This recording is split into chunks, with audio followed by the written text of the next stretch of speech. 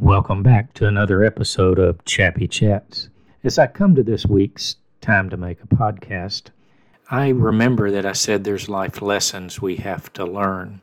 And my mind has been in a lot of different areas, and especially thinking over the past 2 years and seeing all the things that have happened, all the changes, deaths in people's lives, deaths to their businesses, their dreams, their goals, all because of this pandemic. And it just reminded me that death is a one certain thing that we all can count on. No matter what we do today, we have a lot of medical technology and have made a lot of strides, but yet in the end, we all come to an end of our life. I used to tease with my patients that were on hospice, and especially those that were older, and one lady especially, she was 97 years old, and I told her I discovered in the Bible that God never changed what he said about 70, and if by reason of faith we should live past that, we should count it as a blessing. And I said, 70 is 70 years. And I said, so you're 97, that makes you 27,000 miles out of warranty. And there's no more new parts. Now, I know there are people today that think we're going to get to a point where we'll have all this stem cell and we'll know how to grow a liver and a heart and a lung, and maybe we'll get there. I don't know. But even if we do get there, we can't create a heart, a lung, a liver, or anything that we need because we're taking something that's already been created, a stem cell, and then growing it into it. And it's wonderful that we might figure that out.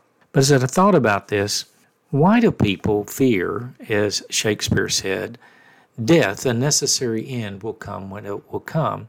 And fearing that death, how much does it keep us from experiencing all the goodness of life, all the things that are worthwhile, loving relationships, beautiful sunrises and sunsets, and all of those things, the opportunity to worship our God or worship whoever or whatever we want to, the ability to enjoy just being here in all of the greatness that is here. Yes, life's full of things that are horrible and terrible, and yet I'm reminded, as one mother said, and I won't quote it correctly, when 9/11 happened here in America, that the world is a place that has dangerous things.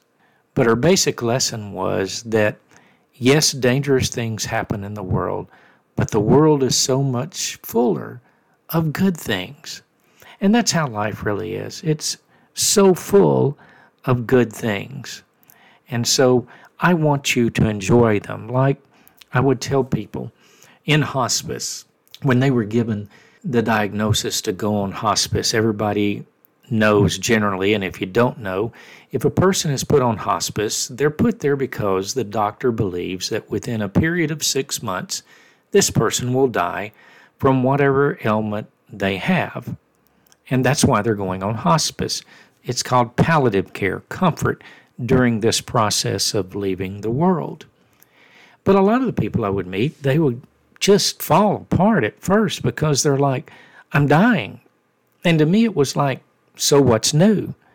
And to some people that sounds rude, but the reality is we've all been dying since the day we were born. And so in today's episode, I don't really want to focus on death, but I want to focus on the enjoyment of life. How do we enjoy life that we know is going to end? How do we enjoy all of the moments in between our birth date and our death date? As someone once said, and I don't remember where I got it from, but I hope someone remembers, that the important part is the dash, that time between the birth date and the death date. So how can we make that important? How can we make that a fantastic life instead of just going through with dread and fear? And we all fear. And I've told you once before, I wasted my 50th year in some aspects because I was so worried that I would die when I was 50 because my mother died when she was 50. There's nothing rational about that, because what my mother died from was not hereditary. But yet, that held me back. And our preacher preached a sermon today, and this was right after his father's passing. And maybe that affected, because whenever we have a loss or have a life event that is really serious, it makes us all stop and think about, what are we going to do next? And so I want to pass this along, that as I was taking notes, and he listed 3 phrases that enhance our confidence for living in perilous times. Now, I know this won't be for everybody, but let me tell you something that scientists have figured out. They did an experiment about first responders going into a dangerous situation that had to do with a dirty bomb. And when they first asked how many would want to go into this situation, nobody wanted to go. And that may surprise you, because we always hear about they run into the fire, they run towards the bullets, they run. But in this case, it's a little different. It's a dirty bomb, and they didn't know, and they didn't want to go. But then they gave them some training, and they reminded them about their equipment. They gave them some facts about dirty bombs, that they're not very big, and the radiation that comes from them is not very strong. And in fact, unless you were right there at the blast, you probably wouldn't be killed from, the concussion of the blast kills people, and that they wouldn't be very radiated if they weren't there when the blast first occurs. And even if they were in close proximity, but not enough to be injured, or even if they were in proximity to be injured, they would not die of radiation poisoning for, 20, 30 years, because that's how low level the radiation is. Now, once these first responders knew that, they had knowledge, they had equipment, and they believed in their equipment and their training. It's called self-efficacy. They had self-efficacy, and that meant they had confidence within themselves so that they could go through this. So today I'd like to give you some facts. And that first fact I've already given you, we're all going to die. The second fact is, we don't know when we're going to die. The third fact is, we don't know what we're going to die from. So the only true fact we know is we're going to die. But my question is, what are we going to do in between there to sustain ourselves, especially in these times we're living in, because we know we got a war with Russia and Ukraine, and I had some of my friends going, oh, what are we going to do? What if this happens? What does that happen?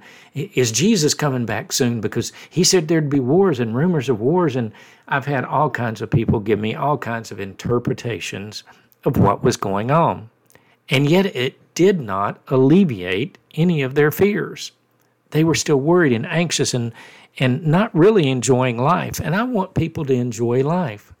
And so I'm giving to you today my Christian perspective on how to enjoy life and not worry about death, something that is a necessary end that will come when it will come. And maybe this lesson is for me more than anyone else. I got a new grandchild coming, and I want to see that grandchild, and I want to grow old as that grandchild grows up. But I'm not guaranteed that. I hope I'll get it.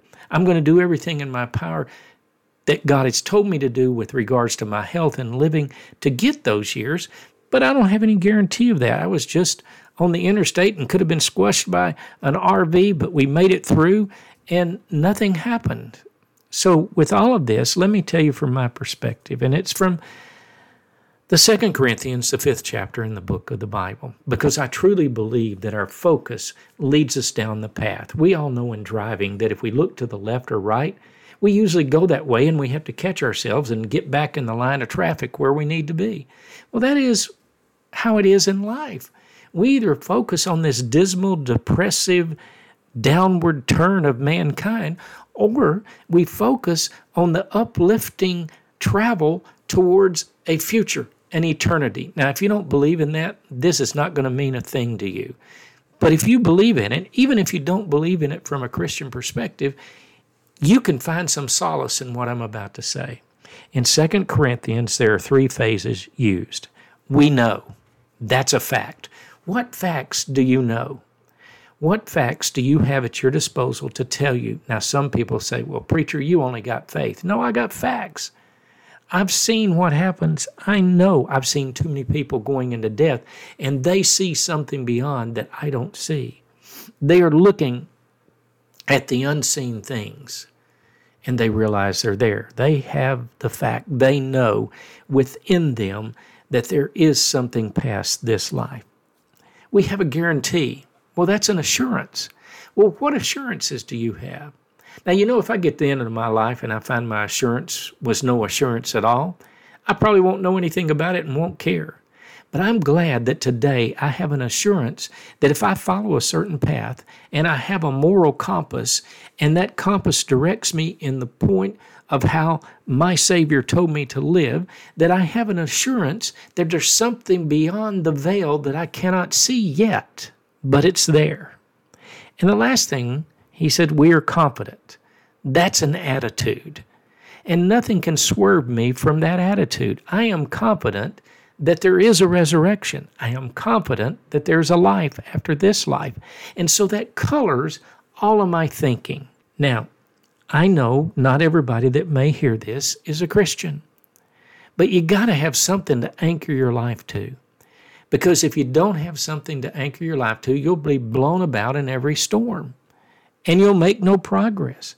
If you don't have something to base and anchor a port to go to, you'll never get anywhere. Just like starting out on a trip to nowhere, you end up nowhere, as opposed to a trip to somewhere, and you end up at that somewhere. So I want you to think about that this week. What are you focusing on? What are the facts you have in your life? What are the guarantees you have in your life? And what is the confidence you have that those guarantees are true? I'd ask you, check out the Bible. Read it for yourself. See what it says. Don't listen to just preachers and don't read just commentaries. Just open it up with an open mind and see what it says to you. Because life is worth living, even if I'm wrong and there's nothing in the end.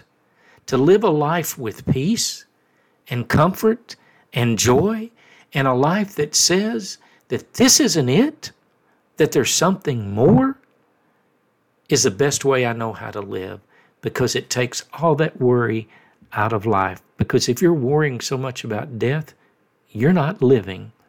I know that because I spent a good deal of my life worrying about that. And to be honest, sometimes it still strikes me. And I just am striving every day to remember I have knowledge, I have a guarantee, and I have an attitude of confidence. Where's yours come from? I hope you have a great week. Blessing, protection, and favor.